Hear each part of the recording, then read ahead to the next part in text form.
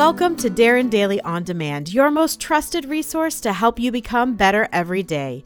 We're in the midst of a special 11-part series that Darren created to help you design the best year of your life. If you missed any previous episodes, be sure to go back and catch up. To help you execute on all these ideas, be sure to pick up a copy of Darren's Living Your Best Year Ever, a proven system to achieving big goals journal and achievement management system. Just go to livingyourbestyearever.com. Now here's your success mentor, Darren Hardy. Developing a support system for excellence. The purpose of this additional training is to awaken ourselves to the many influences that can push us off course. In the preceding sessions, I will discuss 3 of the most powerful influences that affect our life and our ability to stay the course in achieving our cherished goals. The path toward achieving your goals is littered with a minefield of powerful external influences. Most of us aren't even aware of the subtle control these forces have on our lives. For you to sustain your positive trajectory towards your goals, you'll need to understand these influences and learn how they can support rather than derail you on your journey towards success. Everyone is affected by 3 kinds of influences. 1, your environment, your surroundings. 2, input, what gets fed into your head. And 3, associations, the people with whom you surround yourself. The improper understanding and management of these influences can have devastating consequences on your life. At the same time, if you learn how to channel these forces in your favor, they can give you a magnificent advantage over everyone else around you, including your former self. I have written about these influences before, so I will pull from some of those training notes and discuss them with you here. Let's start off with the easiest, or I will say least dangerous of the 3 influences that will help or hinder you being able to achieve your big, hairy, audacious goals. Your environment. When I was in real estate working in the East Bay of San Francisco, I lived and worked within a very limited geography and demographic. I saw the same kinds of people operating at the same level over and over and over. I knew that I needed to find an elevated circle of associations in order to go where I wanted to go. My environment was limiting me. I started to drive across the bay to one of the richest and most beautiful spots on the planet, Tiburon in Marin County, north of San Francisco. If you've ever been to Monaco, that's what Tiburon looks like, but far quainter. It's a spectacular spot. I would go to a delightful seafood restaurant called Sam's on the Wharf. The food was great, but more importantly, the restaurant was popular with the area's more affluent residents. Aside from going to Sam's to expand my environment, I'd also go to the wharf and then look up at the hillside. I was mesmerized by the multi-million-dollar houses that literally hung off the cliffs. One in particular always caught my eye, a blue 4-story home with an elevator and a whale lightning rod at the top. I used to ask myself, what would be the perfect house? If someone could give me just one of them, which one would I pick? The answer was always the same, this big, beautiful blue one. It was in the perfect spot with a bright vista, the best of the bunch. On my way home from a Sam's visit one morning, I saw an open house sign and thought it would be fun to check it out. One sign led to another as I followed them zigzagging up the cliffs along narrow streets. I finally reached the top of the hill and found the advertised home. As I entered and walked up to a spectacular bay window, the world opened up in front of me. The peninsula tip of Tiburon, Angel Island across the bay, Berkeley and the East Bay and the Bay Bridge and the entire city's San Francisco skyline over to the Golden Gate Bridge in a 300-degree expanse. I walked out onto the balcony and looked around. Suddenly, I realized that this was the very house I had been looking at for years. This was the Blue House. I signed the contract on the spot. My dream house was now mine. And who says goal setting doesn't work? I can't really say that I met anybody at Sam's who changed my life. However, that environment had a powerful effect on me. Seeing those homes up on the cliff fueled my ambition and expanded my dreams. I ended up working harder than I ever thought possible to make those dreams come true. And they did. The dream in your heart may be bigger than the environment in which you find yourself. Sometimes you have to get out of that environment to see that dream fulfilled. It's like planting an oak sapling in a pot. Once it becomes root-bound, its growth is limited. It needs a great space to become a mighty oak. So do you. When I talk about your environment, I'm not just referring to where you live. I'm referring to what surrounds you. Creating a positive environment to support your success means clearing out all the clutter in your life. Not just the physical clutter that makes it hard for you to work productively and efficiently, although that's important too, but also the psychic clutter of whatever around you isn't working, whatever's broken, whatever makes you cringe. Each and every incomplete thing in your life exerts a draining force on you, sucking the energy of accomplishment and success out of you as surely as a vampire stealing your blood. Every incomplete promise, commitment, and agreement saps your strength because it blocks your momentum and inhibits your ability to move forward. Incomplete tasks keep calling you back to the past to take care of them. So think about what you can complete today. Additionally, when you're creating an environment to support your goals, remember that you get in life what you tolerate. This is true in every area of your life, particularly with your relationships with family, friends, and colleagues. What you have decided to tolerate is also reflected in the situations and circumstance of your life right now. Put another way, you will get in life what you accept and expect you are worthy of. If you tolerate disrespect, you will be disrespected. If you tolerate people being late and making you wait, people will show up late for you. If you tolerate being underpaid and overworked, that will continue for you. If you tolerate your body being overweight, tired, and perpetually sick, it will be. It's amazing how life will organize around the standards you set for yourself. Some people think they're victims of other people's behavior, but in actuality, we have control over how people treat us. It is up to you to protect your emotional, mental, and physical space so you can live with peace rather than in the chaos and stress the world will hurl upon you. Okay, so are you with me? Are you ready to do some spring cleaning in your environment, the one you live in and the one that lives in your head? Well, then first off, I urge you to leave the 5 square miles that surrounds your home. Hang out in the places where the people who have the life you are looking to grow into hang out every once in a while. It has an intoxicating effect on your creative drive. Here's influence number 2, and it's a big one. Input. Garbage in, garbage out. If you want your body to run at peak performance, you've got to be vigilant about consuming the highest quality nutrients and avoiding tempting junk food. If you want your brain to perform at its peak, you've got to be even more vigilant about what you feed it.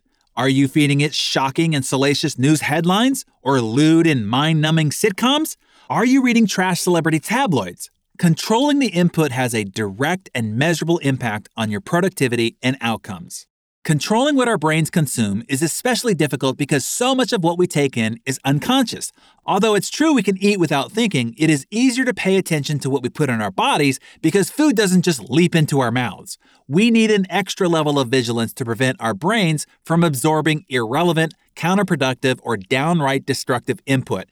It is a never-ending battle to be selective and to stand guard against any information that can derail your creative potential. Here is a startling fact. Your brain is not designed to make you happy. Does that surprise you? It does most people. No, your brain has only one job: survival. Its only care is to keep you alive. It is always watching for signs of what is called lack and attack. Your brain is programmed to seek out the negative. Danger, threat, alarm, terror, and harm, whatever is out to potentially hurt you.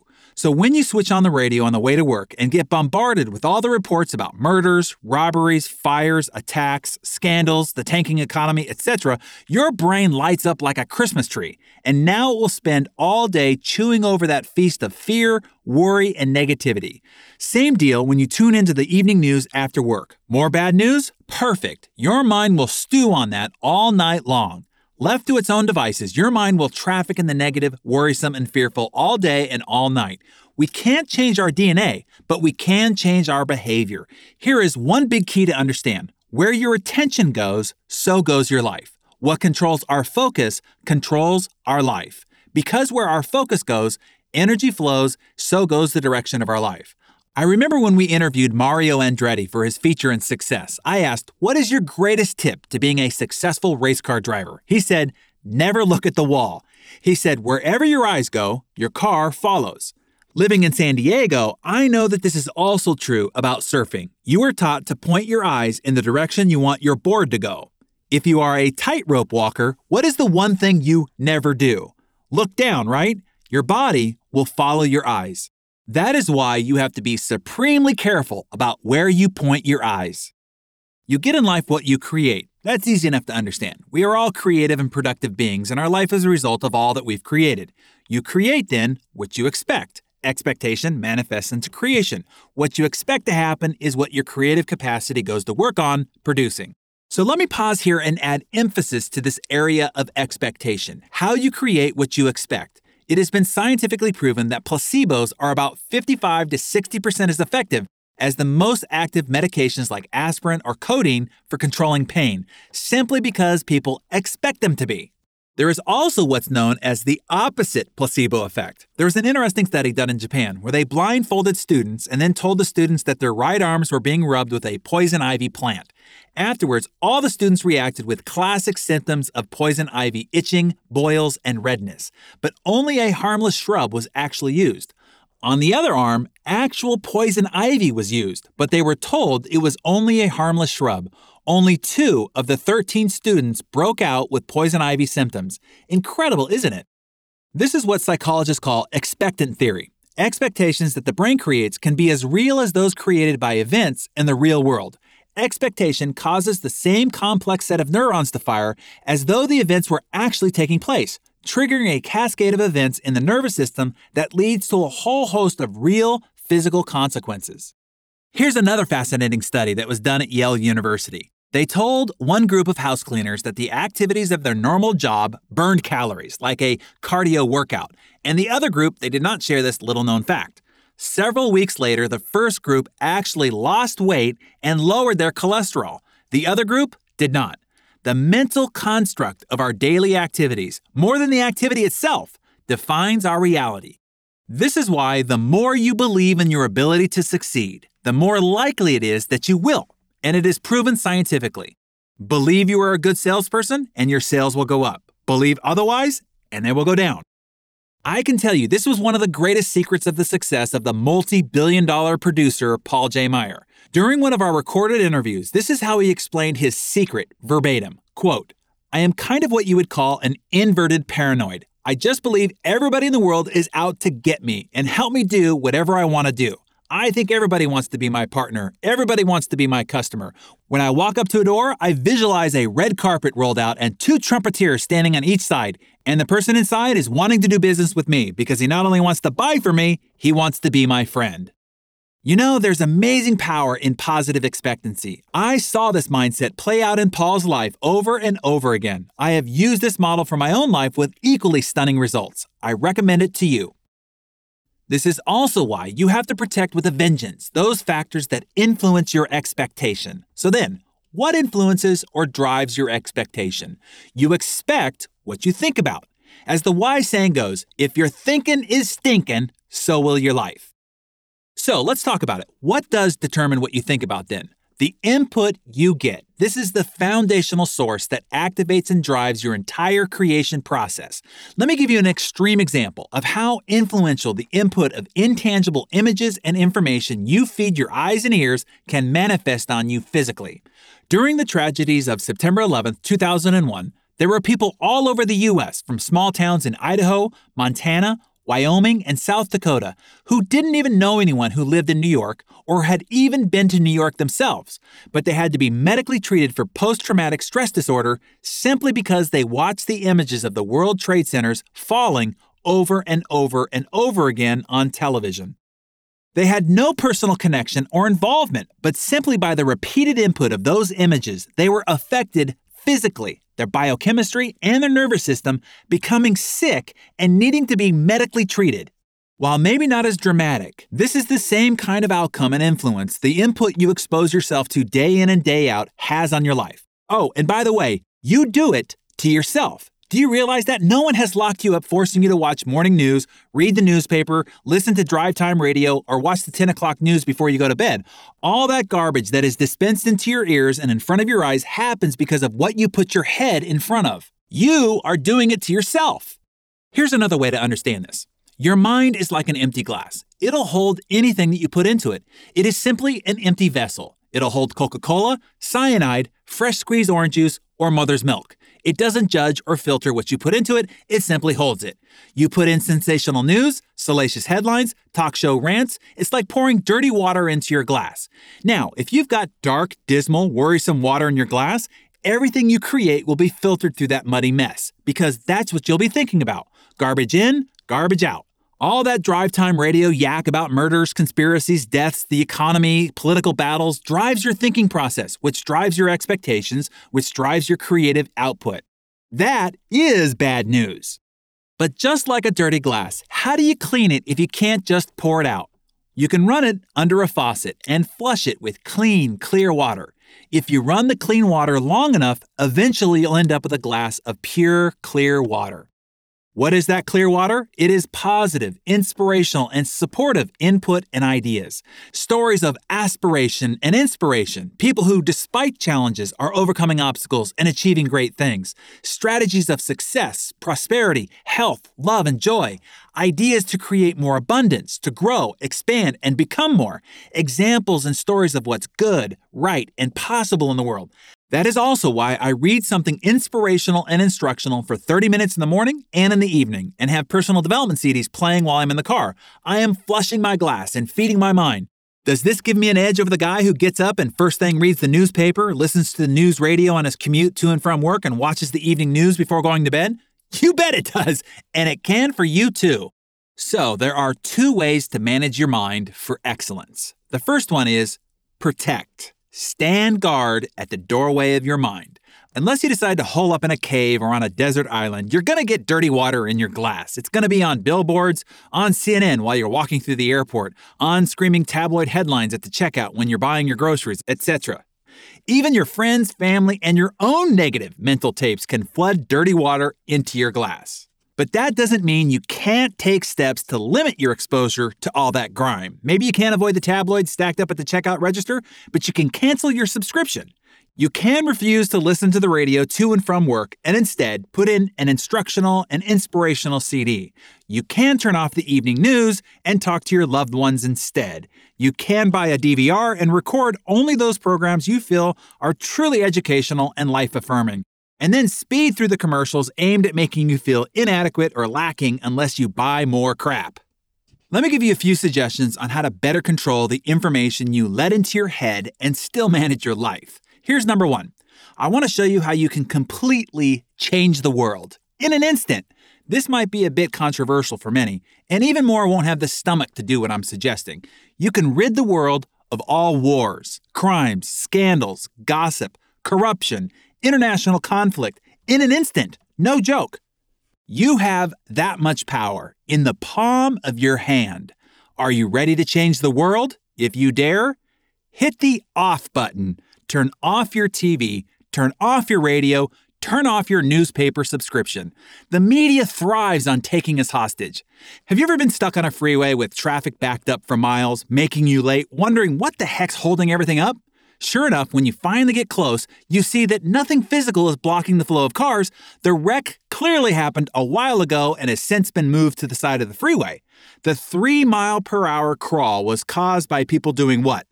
Rubbernecking. Now you're really irritated, but what happens when your car passes the wreck? You slow way down, take your eyes off the road in front of you, and crane your own neck.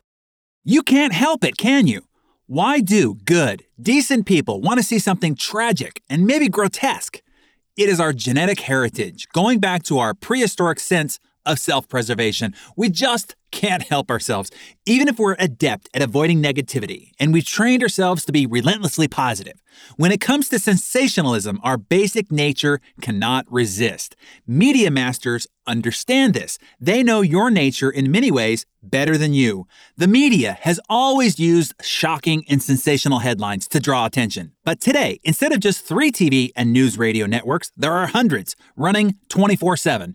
Instead of just a few newspapers, there are endless portals reaching us from our computers to our phones. The competition for your attention has never been bloodier, and the media jockeys continually up the ante in shock value. They find a dozen or so of the most heinous, scandalous, criminal, murderous, bleak, and horrid things that happen in the world each day, and parade them through our papers, news channels, and over the web over and over. Meanwhile, during that same 24-hour period, millions of wonderful, beautiful, incredible things have happened, yet we hear very little about them. Why? Because it is the shock that sells. Let's go back to our freeway. Instead of a wreck on the side of the road, what if there was the most stunning, miraculous sunset you've ever seen? What would happen to the traffic then?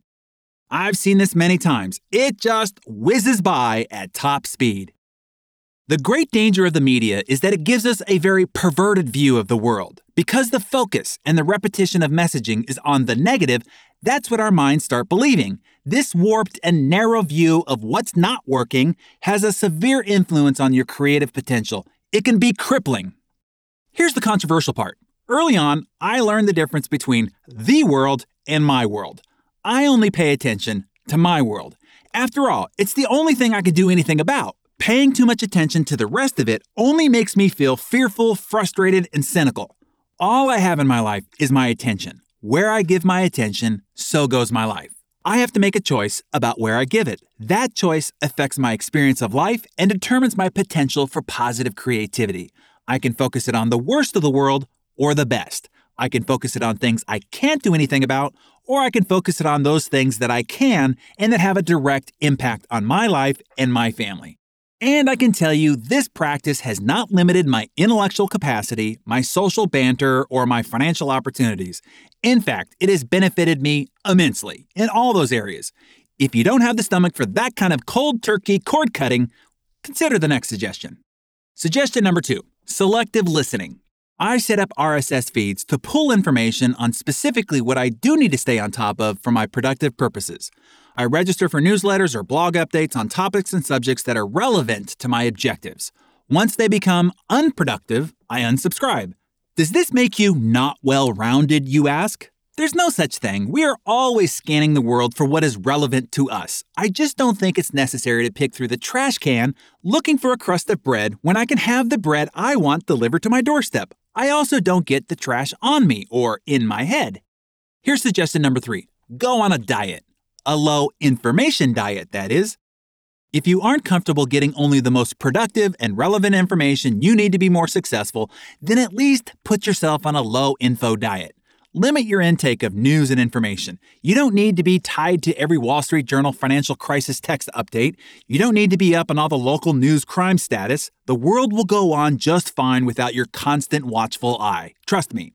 If you must, find 15 minutes a day to catch up on all the national and world news updates, whether through a favorite news aggregator online, newspaper, or single radio program. Then, don't overconsume. It's riddled with toxic ingredients.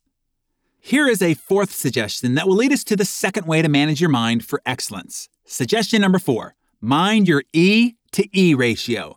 I interviewed Brian Tracy recently. He had a great equation that I'd like to share with you. I asked him, what is the primary difference between the 5% who are wealthy and those that are not? He said the 95% focus their attention and extra time on entertainment, while the 5% look to spend their extra time on education. Evaluate yourself. How much time do you spend on entertainment and how much time on education? The imbalance of this equation could be the reason your life isn't where you want it to be. Let me challenge you with something. Most people go through life like spectators, resolved to live vicariously through other people's achievements. I've always found it fascinating and downright baffling why people spend so much time studying and discussing the statistics, wins, losses, trades, and career moves of sports stars and actors and actresses. If they spent half as much time studying their own statistics and exercised the same fanatical enthusiasm about their own life's competitions, it would be them living the victorious life. Instead, they abdicate their own life, goals, and ambitions, allocating their precious time to revering the achievements of other men and women, people who, if they met in an alley, would probably not slow their pace to offer their signature. I'm simply prodding you with the thought to get out of the bleachers and off the couch and get in the game. Spend the majority of your time on the field of your life and focus all of your life force on your victories and the victories of the people around you in the real world, not the world portrayed on the big screens and the little screens of movies and TV. Look, a little entertainment, a break from your conquests out in the marketplace is fine. That is what the other E in the E to E ratio stands for. I'm just proposing you don't get too wrapped up in the chronicles, gossip, and media titillations of these people's careers and lives. Care more about your life, stats, victories, and defeats than other people's. Did you know that it's estimated that Americans 12 and older spend 1,704 hours watching TV per year? That averages out to 4.7 hours per day. We're spending almost 30% of our waking hours watching TV, almost 33 hours per week, more than one whole day per week. It is the equivalent of watching TV for 2 solid months out of every 12. Wow! And people wonder why they're not getting ahead in life. So if you do click that off button, what then? What do you do with all this extra time? Now, let's look at the second way to manage your mind for excellence. One is to protect it, and two is to feed it. If you want to think differently, you have to feed your mind the thoughts, ideas, and inspiration it needs to help you achieve your ambitions and goals. Your mind needs a regular diet of nutrient-rich food, bread for the head, as Jim Rohn calls it. I consider the feeding of my mind like a race. I want to feed my mind faster, more often, and with the best possible training, knowledge, and insights than anyone else around me. I'm looking to feed my mind at absolutely every opportunity. 10 minutes here, 30 minutes there, an extra hour early in the morning or late at night. Minute by minute, I can feel myself inching further ahead of my contemporaries until I'm not even visible to them on the distant horizon. Here is one practice that stacks on the hours and gets me miles ahead, literally. My car won't move without two things: gasoline and an ever-present library of instructional CDs that I listen to as I drive around. As a society, we average about 12,000 miles a year. That's 300 hours of feeding time, baby. Brian Tracy taught me early in life to turn my car into a mobile classroom. He explained that if you listen to instructional CDs as you drive, each year is the equivalent of 2 semesters of an advanced degree in college. Think about it. In the time you are already spending, you could obtain a PhD in leadership, sales success, wealth building, relationship excellence, whatever course, CD program you sign up for. This combined with a regular reading routine, and you could separate yourself from the herd of average, CD by CD, book by book. The key is to choose your input wisely, maximize your time, education, and ultimately your success by feeding your brain the information it needs to help you achieve your goals. I'll tell you, I'm listening to instructional content while I run, weight train, walk the dogs. Anytime my body is busy but my mind is free, it's feeding time, baby. Here's a simple plan that you can do no matter how busy you currently are in life, but can still get your mind flushed and fed every single day without fail. It's called the 10-30 plan. Simply put, every day, work day, you can take the weekends off if you must. We wouldn't want you to be overly personally developed or anything. Read 10 pages of a good book or magazine and listen to 30 minutes of an instructional audio. My recommendation is, say 5 pages in the morning when you first get up and 5 pages in the evening just before you go to bed. This will calibrate your head at the 2 most important bookends of your day. It will set your head straight in the morning, thinking about what's positive and what's possible, and fill your head full of ideas, dreams, and aspirations to work on all night long as you sleep. I'm a bit of an overachiever, so instead of just 5 pages, I read for 30 minutes in the morning when I first get up and 30 minutes just before lights out. No less, no more. So, does that give me an advantage? You bet it does. Remember, it's a race. This is an easy rhythm that I really enjoy and have come to rely on. Now, the 30 minutes of instructional audio will happen naturally if every time you drive around, go for a walk or run or walk the dogs or exercise, you are listening to instructional audios. When you do it is up to you. But without spending a single minute more than the activities you're already engaged in every day, you can get the 30 minutes of an instructional audio consumed and probably then some. Sounds simple enough? It really is, and will be what it takes to become the person who would achieve your goals and who would deserve them. Now, let me paint you a picture, mathematically, of the results this simple discipline and dedication to the 10-30 plan can have in your life. Brian Tracy outlined this in his book called Focal Point about how to improve in any area of your life by 1,000%. No, not 10% or even 100%, but 1,000%. Let me detail it for you here.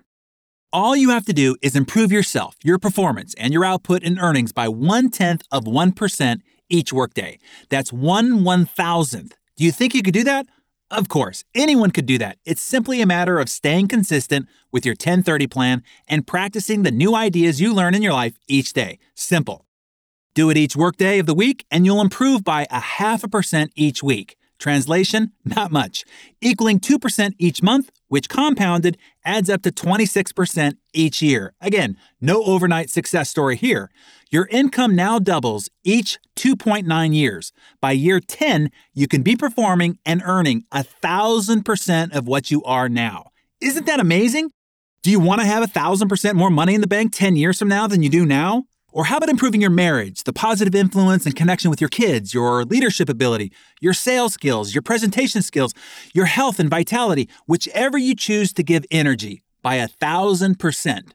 The spectacular part of all of this is you don't have to put in 1,000% more effort or work 1,000% more hours, just 0.1% improvement each day. That's it. All achieved by practicing the rhythm of the 10-30 plan. So, are you going to do it? 10 pages of a good book or magazine, one in particular I recommend, and 30 minutes of an instructional audio per day. When I had lunch with Donnie Deutsch one time, I asked him, after interviewing hundreds of successful entrepreneurs and being one himself, what he thought the number one principle to success was. This was his answer. He said, "The most important thing I say is, are you learning every day? Are you growing every day? Are you being challenged every day? That is the key to success. The day that stops happening, the world's going to turn in the wrong direction for you." So, are you convinced? I sure hope so. Hey, I'm giving you the keys to the kingdom here, or as the story in the beginning told, I'm sending the rowboat, the powerboat, and the helicopter here. Just get on board. And here's the third, potentially disastrous or magnificent influence you must be extremely diligent about. This one I might suggest as the most insidious because it is so powerful, yet so subtle. Subtle and powerful are two dangerous combinations. What is this third influence? Your associations.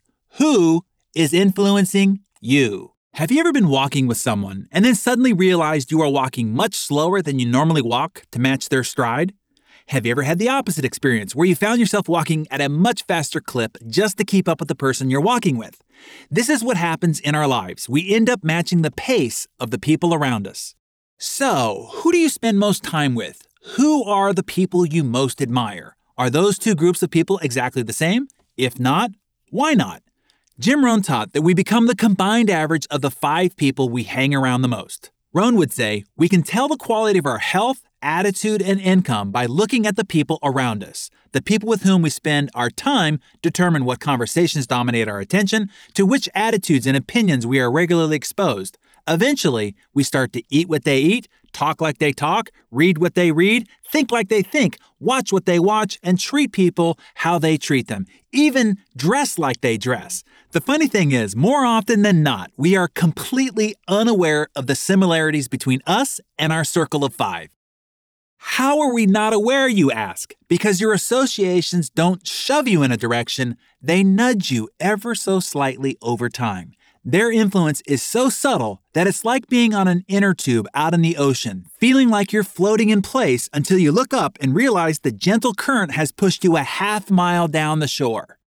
Think of having friends who order greasy appetizers or a cocktail before dinner, and that's their routine, as is treating themselves to an after-dinner drink. Hang out with them long enough and you'll find yourself grabbing for the cheese nachos and the potato skins and joining them for that extra beer or glass of wine, matching their pace. Meanwhile, your other friends order healthy food, talk about the inspiring books they're reading, and their ambitions in their business, and you begin to assimilate their behaviors and habits.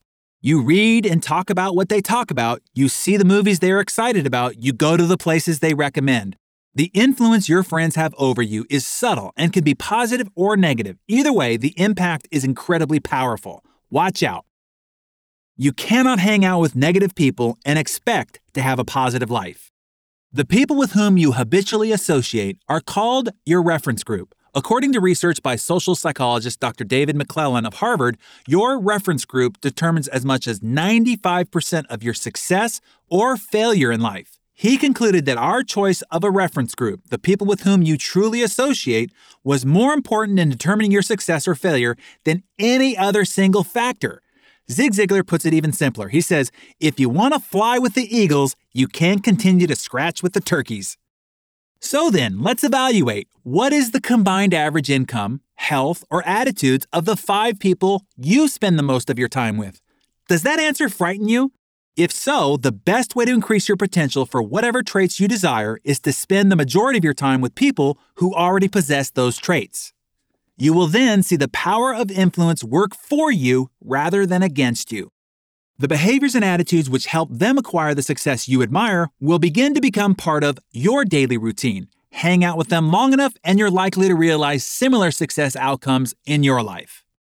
Here's how Kathy Ireland put it when we interviewed her for Success. Kathy, by the way, is an incredibly impressive entrepreneur who stepped out of a modeling career and created a $1.4 billion retail sales brand. She said it this way, Do you surround yourself with anchors or engines? In life, there are engines who propel us forward, believe in us, and are supportive, and then there are anchors who weigh everything down. I think it's important to stop and think, are you surrounding yourself with anchors or engines? Are you an anchor or an engine? Great advice, Kathy. Okay, so if you haven't already, jot down the names of those 5 people you hang around the most. Also, write down their main characteristics, both positive and negative. It doesn't matter who they are. It could be your spouse, your brother, your neighbor, or your assistant. Now, average them out. What's their average health and bank balance? What's their average relationship like? As you look at the results, ask yourself, is this list okay for me? Is this where I want to go? It may be time to reappraise and reprioritize the people whom you spend time with. These relationships can nurture you, starve you, or keep you stuck.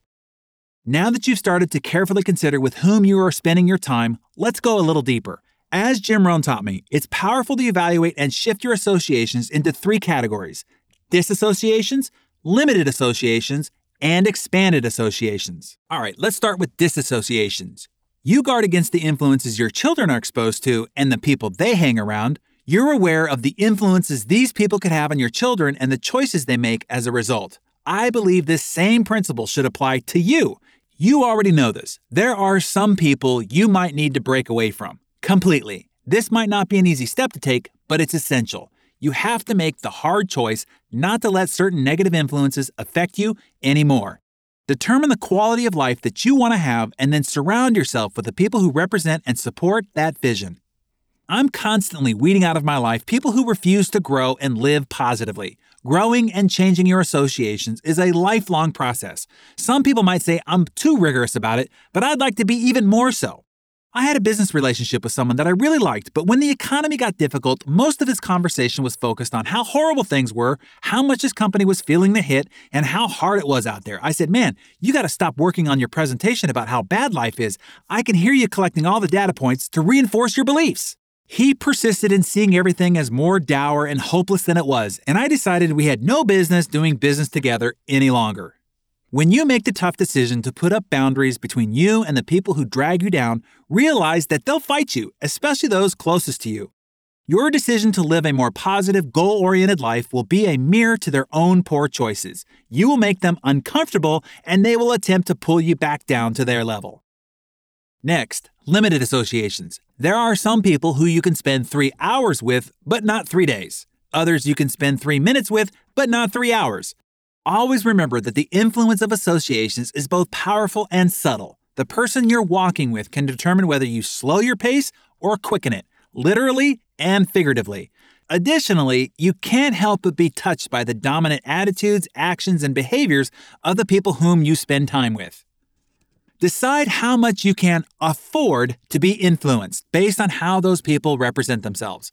This is difficult, I know. I've had to do this on several occasions, even with close family members. I will not, however, allow someone else's actions or attitudes to have a dampening influence on me. I've got a neighbor who is a 3-minute friend. For 3 minutes, we can have a great chit-chat, but we wouldn't mesh for 3 hours. I can hang out with an old high school friend for about 3 hours, but he's not a 3-day guy. And then there are some people I can hang out with for a few days, but I wouldn't go on an extended vacation with them. Take a look at your own relationships and be sure that you're not spending 3 hours with a 3-minute person. While we're in the midst of discussing the associations of people in your life and their effect on you and the energy you need to accomplish your goals, I'd like to offer you what I think is some really excellent counsel. How do I know this is excellent counsel, you ask? Because I've not done this in the past and had to learn this the hard way. Here it is. Be careful whom you share your goals with. Void of a few people in your life, everyone else will either be indifferent, truly not really caring about your goals, dreams, and ambitions. Hey, they don't have enough passion and energy for their own. And others, many close to you, actually want you to fail. I know this sounds crazy, and they don't do it consciously per se. But when you declare you're going to change your life and go for a big goal that will take you out of their herd and ahead of your friends, family, or existing peers, they will resent you. There is a great saying to keep in mind as you move from ordinary to extraordinary. The less you are like others, the less others will like you. Let that be just fine with you.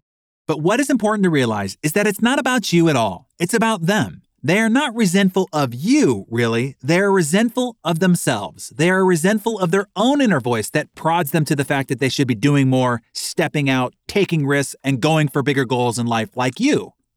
There's a story I heard about a type of crab that cannot be caught. It is agile and clever enough to get out of any crab trap, and yet these crabs are caught by the thousands every day, thanks to a particular human-like trait they possess. The trap is a wire cage with a hole at the top. Bait is placed in the cage, and the cage is lowered into the water.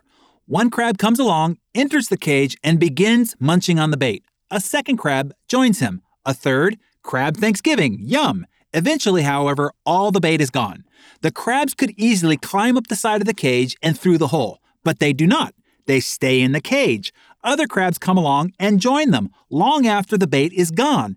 Now, should one of the crabs realize there's no further reason to stay in the trap and attempt to leave, the other crabs will gang up on him and stop him. They will repeatedly pull him off the side of the cage.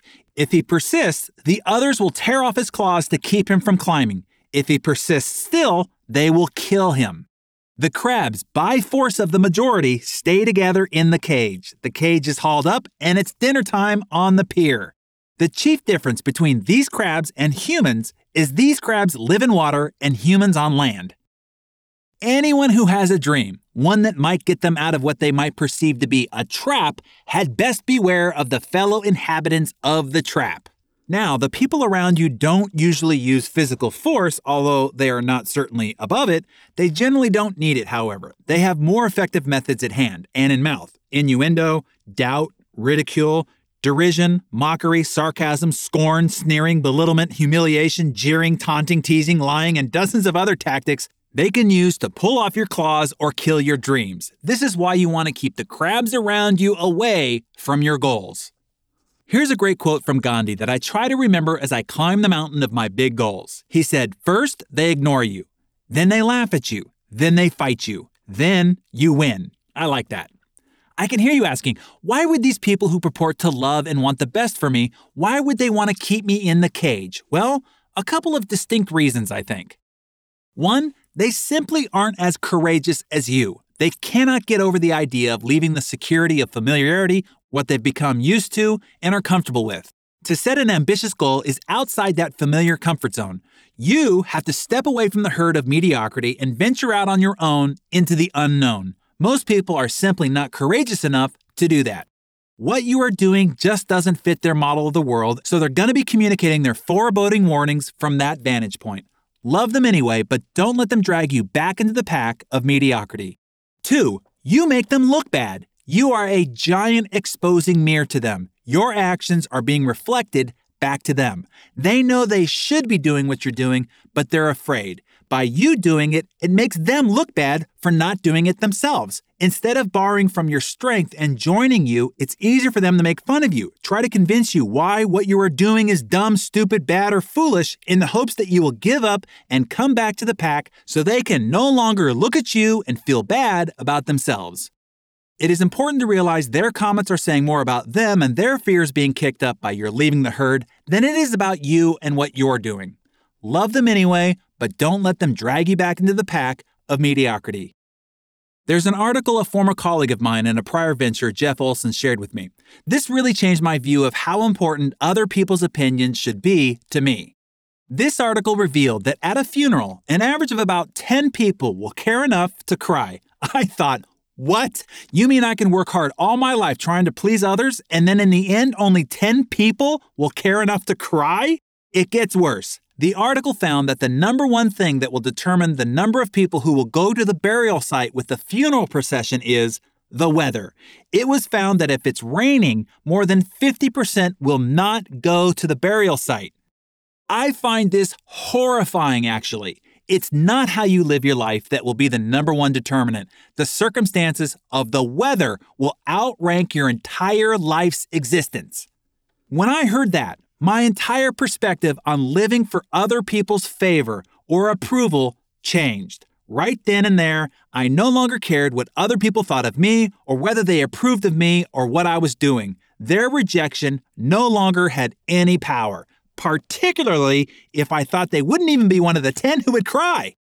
Many times before making a prospecting call or after one where I was rejected, I would ask myself, would this person cry at my funeral? And most of the time the answer was, I doubt they would even walk across the street to even go. Why do I care what they think? That is a very liberating way to think of it, and the truth. We spend so much of our lives worrying about being rejected by other people, and most of these people probably won't even come to your funeral. If they do, they probably won't cry. And if they do, and it's raining, they will probably drop out of the funeral procession altogether. I pass this important perspective forward to you.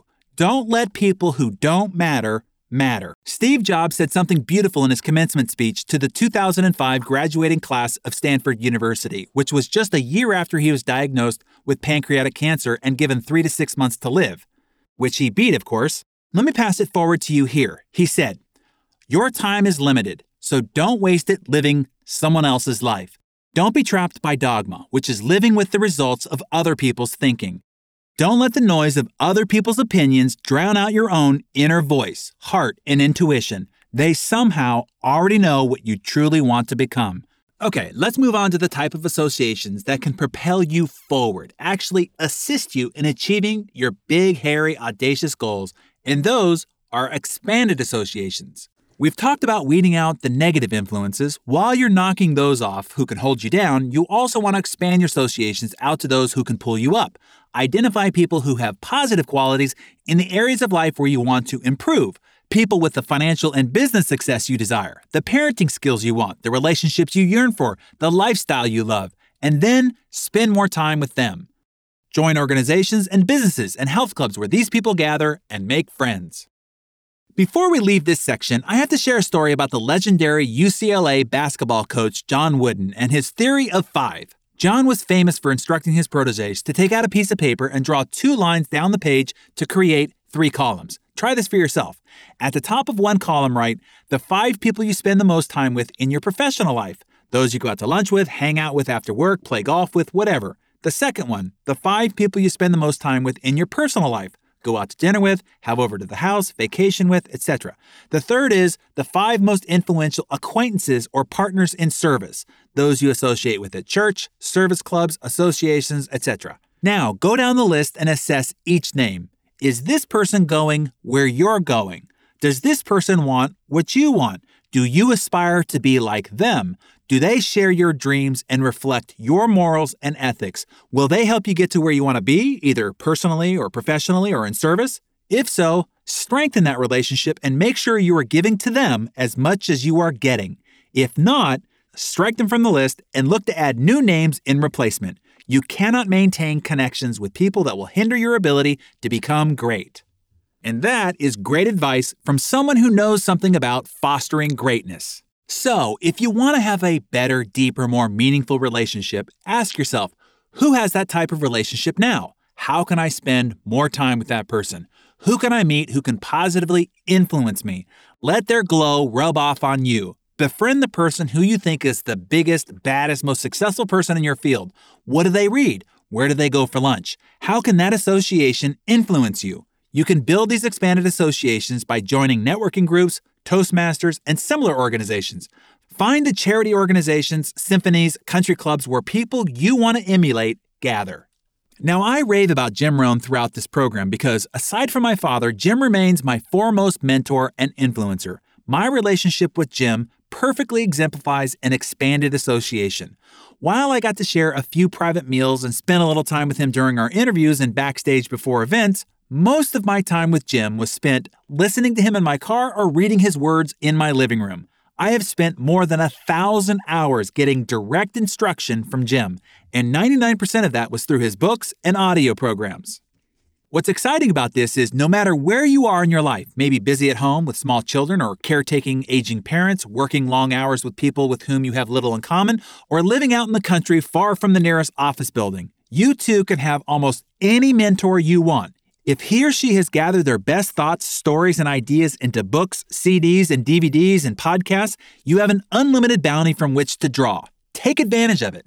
Another way to increase your exposure to expanded associations is by teaming up with a peak performance partner, someone as equally committed to study and personal growth as you. I mentioned this practice earlier in the Plan, Do, Review, and Improve section. This person should be someone you trust, someone bold enough to tell you what they really think about you, your attitudes, and your performance. It could be that this person is a longtime friend, but he or she may be someone who doesn't even know you well at all. The point is to get and give an unbiased, honest, outside perspective. My current accountability partner is my good friend Landon Taylor. Every Friday, we have a 30-minute call to discuss our weekly wins, losses, fixes, ahas, and where we are on our growth plans. As I mentioned before, the anticipation of that call and knowing that I have to be accountable to Landon keeps me extra committed throughout the week. Find a peak performance partner you can share your goals with and who will be strong enough to hold you firmly accountable to them. Invest in mentorship. Paul J. Meyer is another man who served as a mentor to me. Paul passed away in 2009 at age 81. Whenever I thought I was doing really big things, really playing at a high level, I'd get around Paul. He was my reality check. What he did before lunch was mind-boggling to me. I got to spend a lot of time with him. Paul bought one of my companies, and then I did a turnaround for one of his companies. He was a very powerful spirit in my life.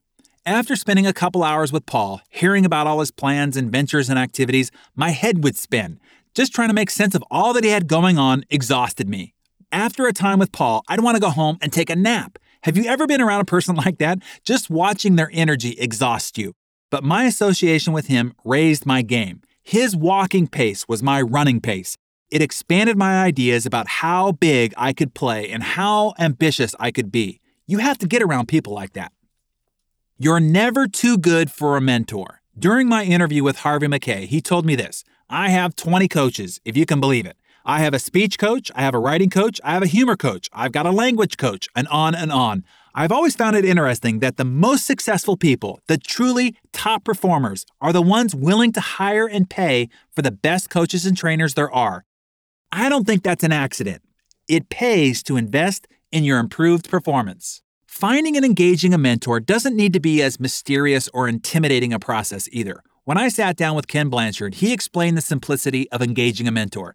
The first thing you want to remember with a mentor is that it doesn't need to take a lot of their time. He said the best advice I've ever gotten is in short clips. Having lunch or breakfast with somebody, just telling them what I was working on and asking their advice and all. You will be amazed how successful business people are willing to be mentors to people when it's not taking a lot of their time. John Wooden reinforced the desire others have of being mentors as well. He said, mentoring is your true legacy. It is the greatest inheritance you can give to others, and it should never end. It is why you get up every day, to teach and to be taught. He went on to explain that mentorship is also a two-way street. An individual needs to be open to being mentored. It is our responsibility to be willing to allow our lives and our minds to be touched, molded, and strengthened by the people who surround us. Be willing to pay for coaching. There's no better money spent than renting someone's brain and tapping their experience. Let me give you a huge bonus tip that I learned from Brian Tracy when I was only 19 years old, and it has fueled my entire personal development journey. Brian said, you want to take 10% of all you earn and use it to help other people. You want to take another 10% of all you earn and use it to help yourself by reinvesting in your own personal development. Brian taught the best financial investment you can ever make is in yourself. I thought, wow, that is a unique concept. So I did just that. When you're making $150,000 a year as a teenager, spending $15,000 on your personal development doesn't seem to be unreasonable. When you start earning $500,000 a year, or $1 million, or several million, you can see how this 10% investment can get harder to do. But you absolutely want to do it as it was the fuel that got you there. But it becomes a sizable chunk of change. I think this is why the very top performers amongst us are also the ones who hire and pay for the very best coaches. So I passed the challenge Brian gave to me, now to you. Take 10% of all you earn and use it to help other people.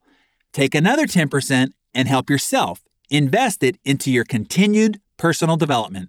Let me end our time together with a story that I like my friend Jack Canfield tells. I think it sums up all that we've discussed about you pursuing your dreams no matter what the world around you tells you. There is a man named Monty Roberts who owns a horse ranch in San Ysidro.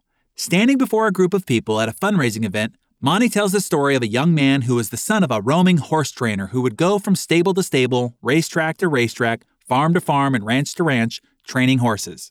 As a result, the boy's high school career was continually interrupted. When he was a senior, he was asked to write a paper about what he wanted to be when he grew up.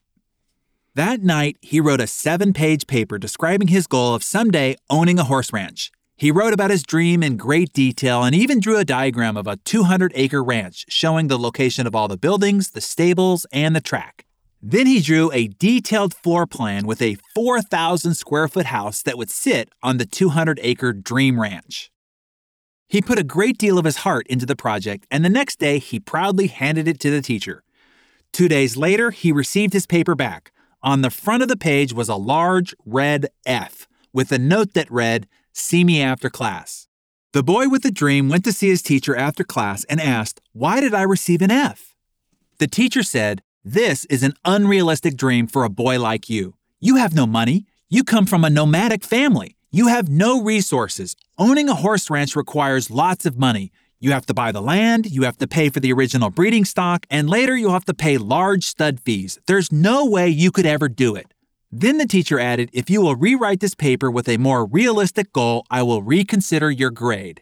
The boy went home and thought about it long and hard. He asked his father what he should do. His father said, "Look, son, you have to make up your own mind on this. However, I think it's a very important decision for you." Finally, after sitting with it for a week, the boy turned in the same paper, making no changes at all. He said, "You keep the F, I'll keep my dream." Monty then turned to the assembled group and said, "I tell you this story because I am that boy and you are sitting in my 4,000-square-foot ranch house in the middle of my 200-acre horse ranch. I still have that school paper framed over the fireplace." He added, "The best part of the story is that 2 summers ago, that same school teacher brought 30 kids to camp out on my ranch for a week. When the teacher was leaving, he said, 'Look, Monty, I can tell you this now. When I was your teacher, I was something of a dream stealer. During those years, I stole a lot of kids' dreams. Fortunately, you had enough gumption to not give up on yours.' So, as you turn off this audio program and start your journey forward in the pursuit of your seemingly impossible and fantastic goals, don't let anyone steal your dreams. Keep your why power in your heart, stay steadfast in your commitment, and follow your dreams with reckless abandon. Starting now, go out and live the life you were meant to live.